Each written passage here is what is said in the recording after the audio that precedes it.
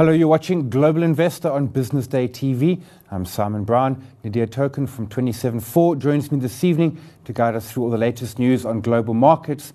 And later in the show, we'll be joined by Pete Fleuren from RECM to discuss their Global Flexible Fund.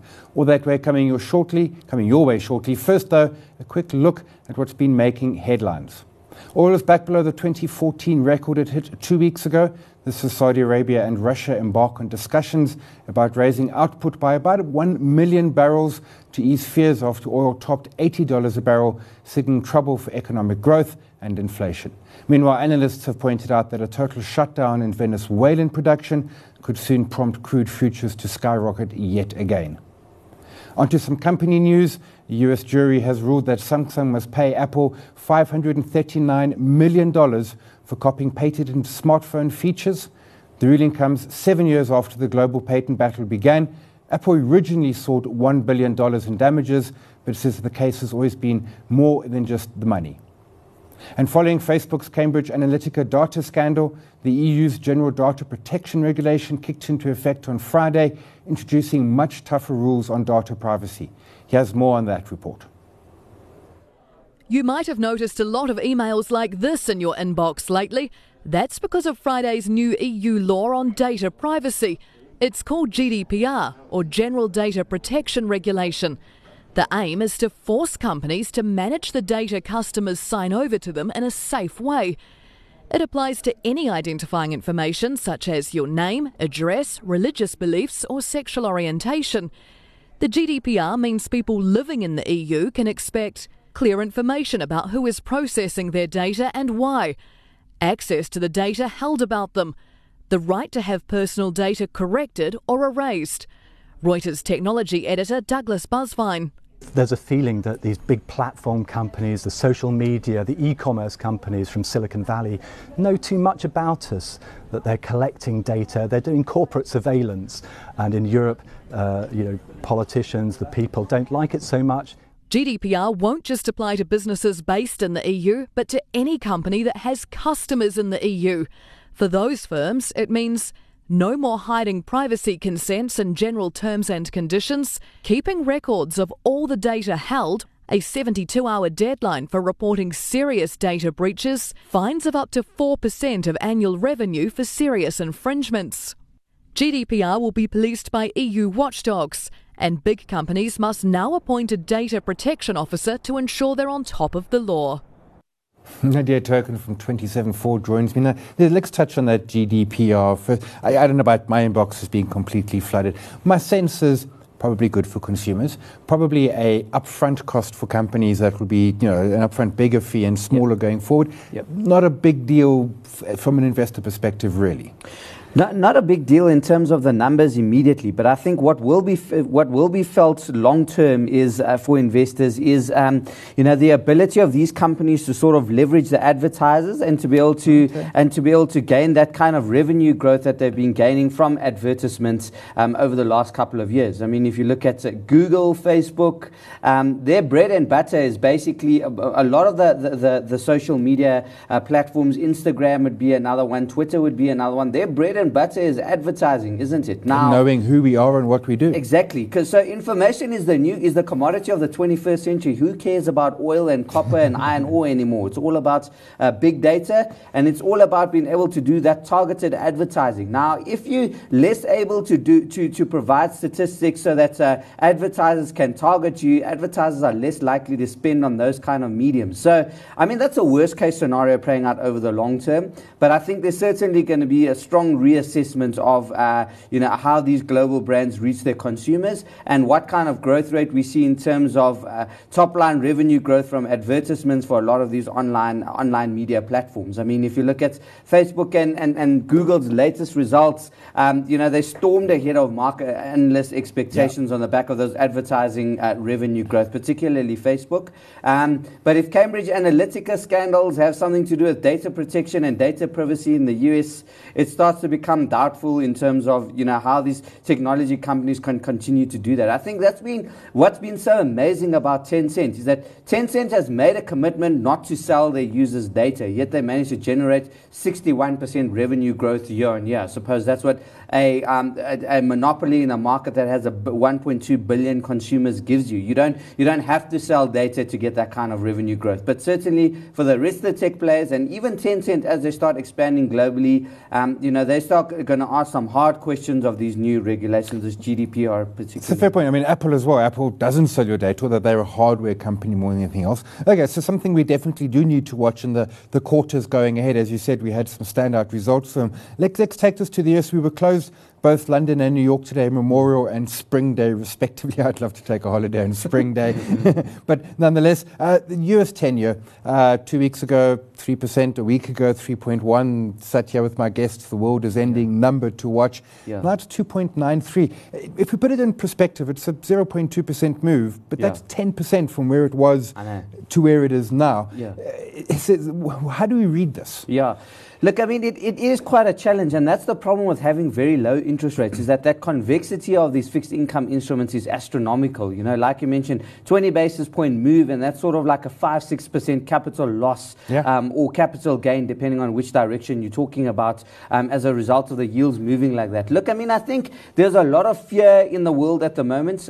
The market is very undecided as to which way we're going to end up on this geopolitical risk story. It flares up every now and again with Trump saying, well, I want to meet with Kim Jong-un. Actually, I don't want to meet with him. Actually, I do want to meet with him. Then also Italian elections has been one of the key, or the Italian debacle really has been one of the key factors to watch play out, and a general Eurozone risk and European risk and how that's going to play out.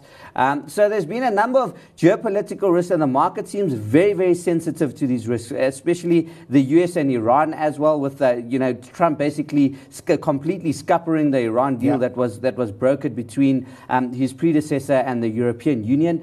So there's a lot of nervousness in global markets at the moment, but the market is almost in this stop-start kind of go framework, because global growth seems to be relatively robust. If you look at the US numbers that are coming out, they're really good. You look at the earnings numbers are phenomenal, particularly from the first quarter. So, that should be a go kind of environment, and the market being less concerned about risk-off kind of scenario. But then you see, companies kind of sneak in a comment about, well, this is as good as it's going to get. If you listen to Caterpillar's earnings call, and a number of the US banks as well, getting a lot of tailwinds from the once-off impact of the tax cuts. And when you get these risk-off scenarios and you get geopolitical tensions colliding, people, and you get concerns about the Fed hiking interest rates and the rest of the world not being able to do so. You see the world flocking to safe haven assets and away from interest-sensitive assets. I think, and that's what we saw happening. And EM currencies taking an absolute beating on the back of that as the US Treasuries climbed up quite aggressively. I think where we are now is that we're probably going to see the 10-year trading in a range. I think the Fed's going to be very careful about how they manage the communication. Remember that, that 10-year Treasury getting well above 3% has some dire consequences for the US economy. Yeah. So they're going to be watching that carefully, but I still think 3 interest rate increases this year. You talk, I mean, are we almost... And I'm not going to ask you to put a date to this. Yeah. Sort of at we were at the beginning of the end of this what's now been almost a 9-year bull market. We've got the emerging markets which are looking kind of 98ish, not as bad as 98, but kind of we've got some currencies blowing out. We've got interest rates suddenly at 40% and the like. I mean overnight. We've got the as you say the CEOs. Not being bearish, but perhaps sounding some caution. We could go another year or two, but we're unlikely to go another 5 years. Yeah, look, I mean, I think we've seen some very strong returns over the last decade. Let's not forget the base we are coming off, right? So, I mean, you can't ignore that. So, are we going to have another 380% rally over the next decade? No, we probably not. That's been a gift, but you got to remember the kind of base you're coming off. But I think global equities are going to be just fine. I mean, you're talking about over the course of a decade, you're getting something like 500% returns. That's a compounded annual return of something like 13-14%. You know, those are astronomical returns. Probably don't expect that. But to get kind of high single digit, maybe very low double digit growth from equity markets from this point, I don't think that's out of the question. And I think there's really two reasons why that's the case. I think, one, people overestimate how expensive equity markets are. If you look at the derating we've had so far this year, peak to trough of about, almost 20%. And in fact, the S&P 500 is now in line with its long 30-year average price forward PE multiple. So we're not paying above average multiples given the kind of sell-off we've seen. That's the first point. The second point is that I think the earnings quality we're getting is significantly better. I mean, if you looked at JP Morgan for the first quarter, had its best quarterly results ever in the history of it being a bank. Now, that's probably not going to be repeated, but the point is that the kind of earnings growth we're getting is certainly not commensurate with average multiples. And I think geopolitical risk obviously playing a big role in that. And I think the third factor is that companies are sitting on $7 trillion of cash. And apart from a couple of the very marginal players who have leveraged themselves because of low interest rates, the world is significantly de-geared relative to a decade ago. So the quality of earnings are better. The scope for investment is much, much better given the cash piles. And we have the tailwinds of the improving economy, which is certainly global economy. It's not going to go anywhere for a while, because at the first hiccup of sign of a hiccup of the global economy, I can guarantee you central banks are going to rush back in and provide ample liquidity, which is going to provide some support for risk assets. So I don't think it's a doomsday scenario, but at the same time, I don't think we're going to get 500% returns from global equities over the next kind decade. of Goldilocks, and 500 was nice, but as you say, we're not going to give it time. Let's quickly touch some companies. Netflix on Friday was for a short while bigger than Disney. Yeah. Disney's a stock I deeply like. Yeah. Truthfully, I like Netflix too. That valuation just seems a little bit eye-watering. Yeah. I suppose the market is just saying, Netflix, 115 million subscribers, $10 a month. You do the math. Yeah. It's a machine, and its costs really are just produce some content. Yeah.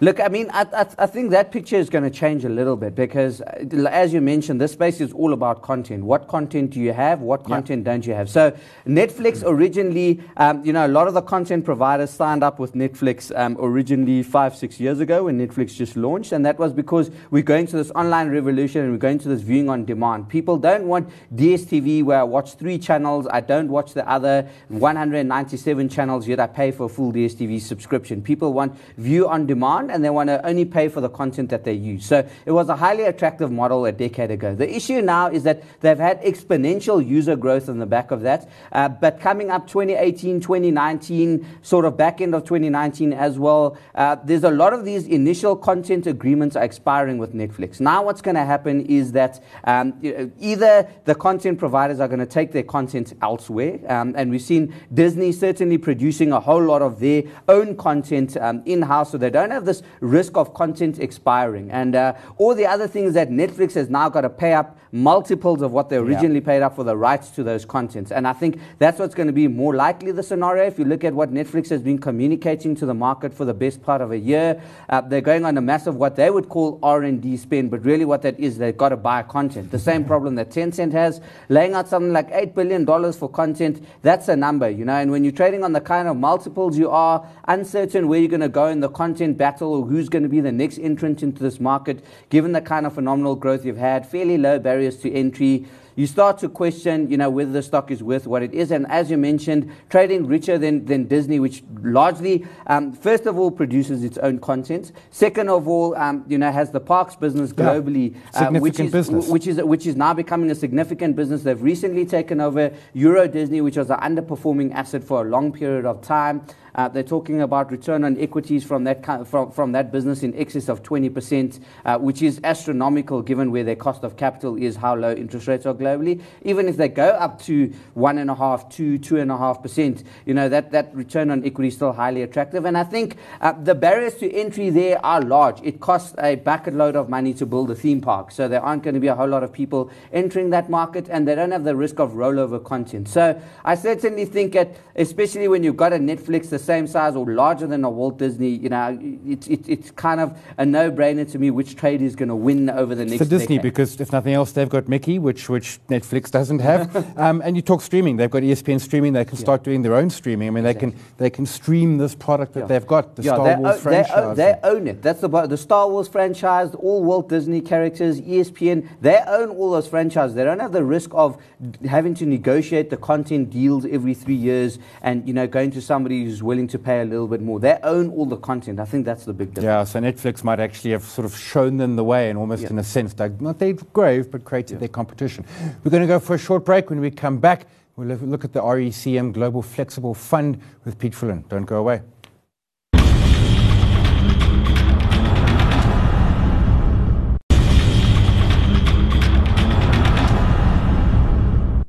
Welcome back. You're watching Global Investor. Still with me in studio, Nadir Token from 27/4. And joining us on the line to discuss the RECM Global Flexible Fund is Pete Fullen. Pete, evening. Thanks very much for joining us on the line, I assume, from Cape Town. I want to kick off with a point that you make in your sort of top part of the minimum disclosure document. And you say, risk is possibility of losing money, not volatility. And the point you're making, I very much suspect, is that in this world which has become driven by 3-minute soundbites and Twitter updates, you're pretty much saying if you've got the quality, don't worry about the movement, you can hold it, and it might take years, but investing is that long-term game.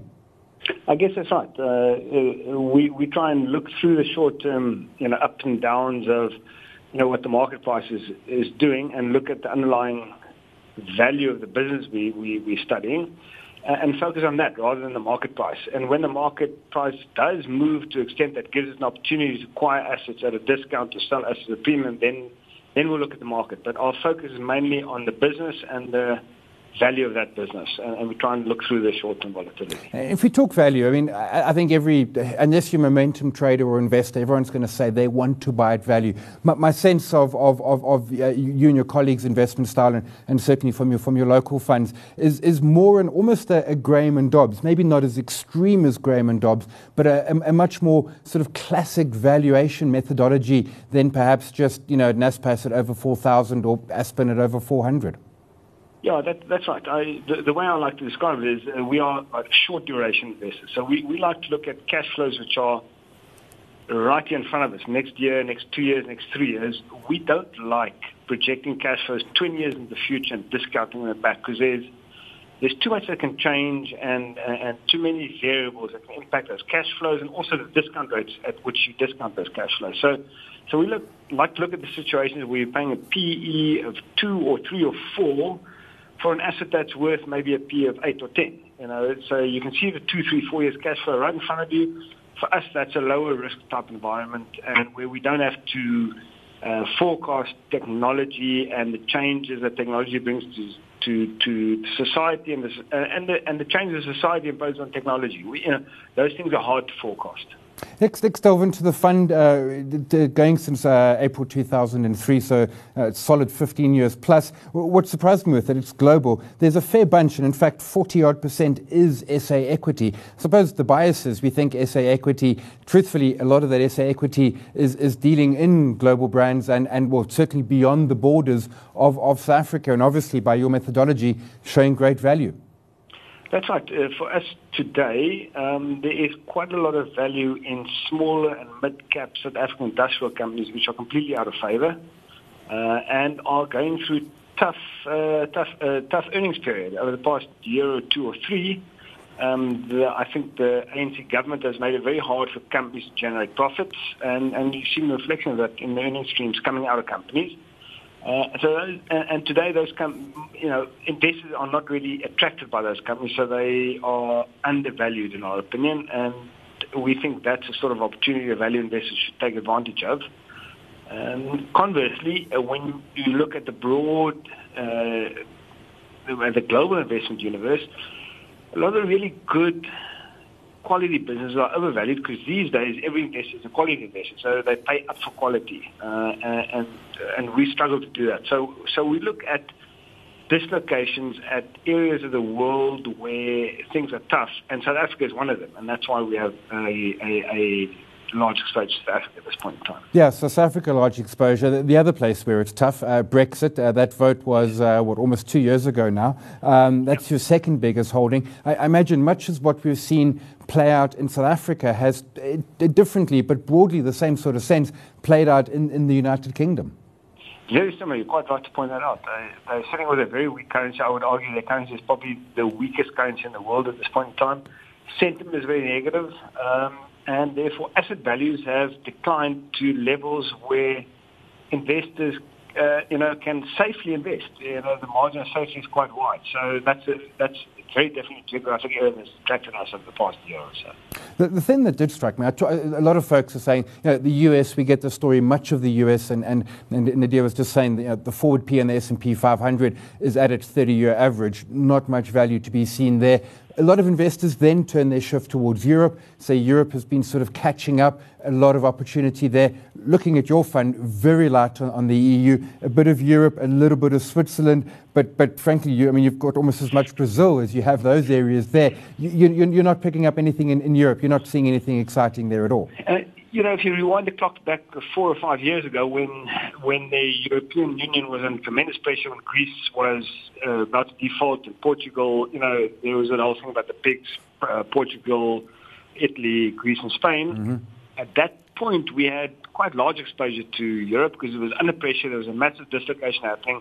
Assets were being thrown out and undervalued. Over the past 4 years, it's recovered. The currency's recovered. The euro has been fairly strong over the past 4 years. So the margin of safety has declined and the investment prospects have diminished as a result of that. So we've reduced our exposure to Europe in the short term in favor of the UK, and we remain light on the US for two reasons. Number one, it is probably the most popular place to invest globally for good reason, because there's a lot of companies there, but it does also attract a lot of competition. And, if you want to win a game, you've got to pick the right game. And if you pick the game where everybody's trying to win, it's a hard game to win. So we try and pick a game where there's less people trying to win it. That gives us better odds. So we're not really in the US. And the other thing in the US is the currency. We think the dollar is extremely strong. We think it's an overvalued currency. So if you invest in the US, you're investing into a headwind of a very strong currency. Nadia, we were talking before we came on. Europe certainly makes a good point. People might say Europe's lagging the US, but the real opportunity was when those pigs were breaking, when there was Greece defaults and there was absolute fear. That was probably, in hindsight, definitely the better opportunity. Probably got fuller valuation sitting in the continent now.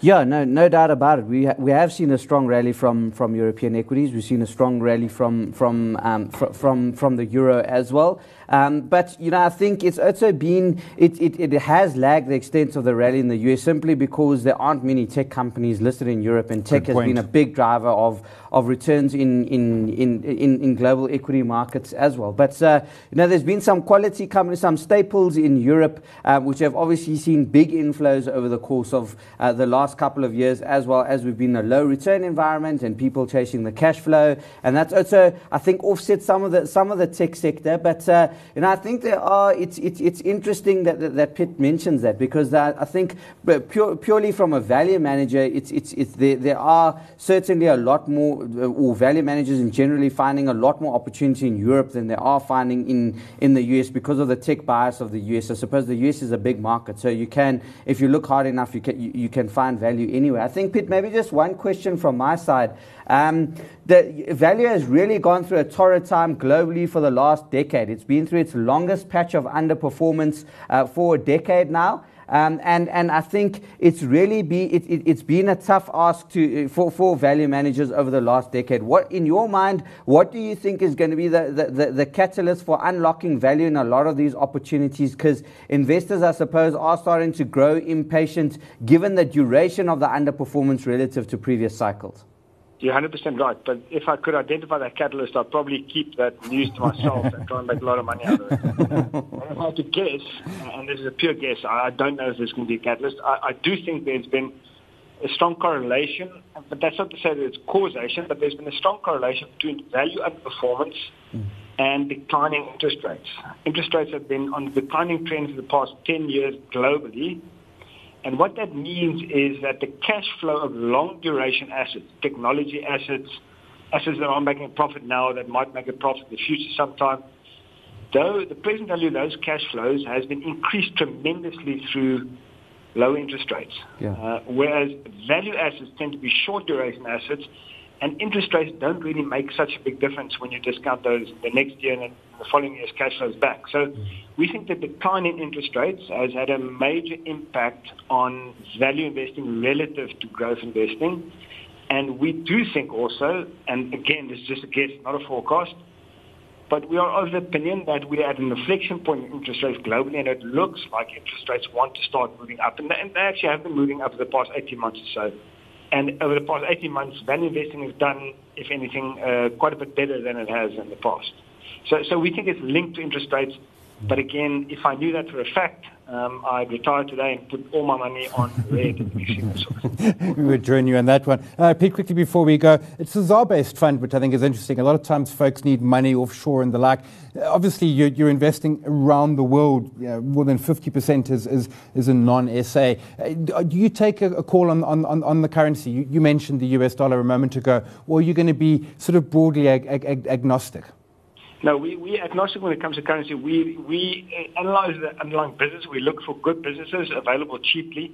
If they're available in cheap currency, that adds to the investment attractiveness. But we're not hedging out currencies or anything like that. Our currency exposure falls out from where the good investment opportunities are. And generally, they tend to go together because when markets are negative, when there's dislocation, markets get negative on an asset.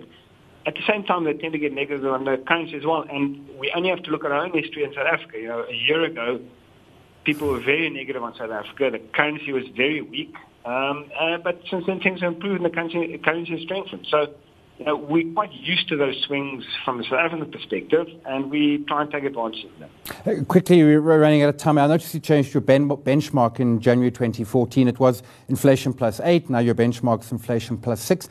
My sense is that's almost a relative process. If inflation is generally lower this decade than the previous decade, you kind of want that relative number. Was that hence the change? The change is actually more predicated on the fact that exchange controls had loosened at that point to the extent where we could actually invest anywhere in the world and weren't only or predominantly ring-fenced into South Africa. So in South Africa, I think one can expect higher real returns because they're a risky environment. But when you start spending your money more globally, I think the real returns are slightly lower because it's a less risky environment. Therefore, we brought the benchmark down. Perfect, thanks. That's the show for this week. My thanks to our guests, Nadir Turkan, Portfolio Manager at 274, and Pete Fullen, CEO of RCM, talking around their Global Flexible Fund. My thanks to you for watching. Same time next week. Goodbye.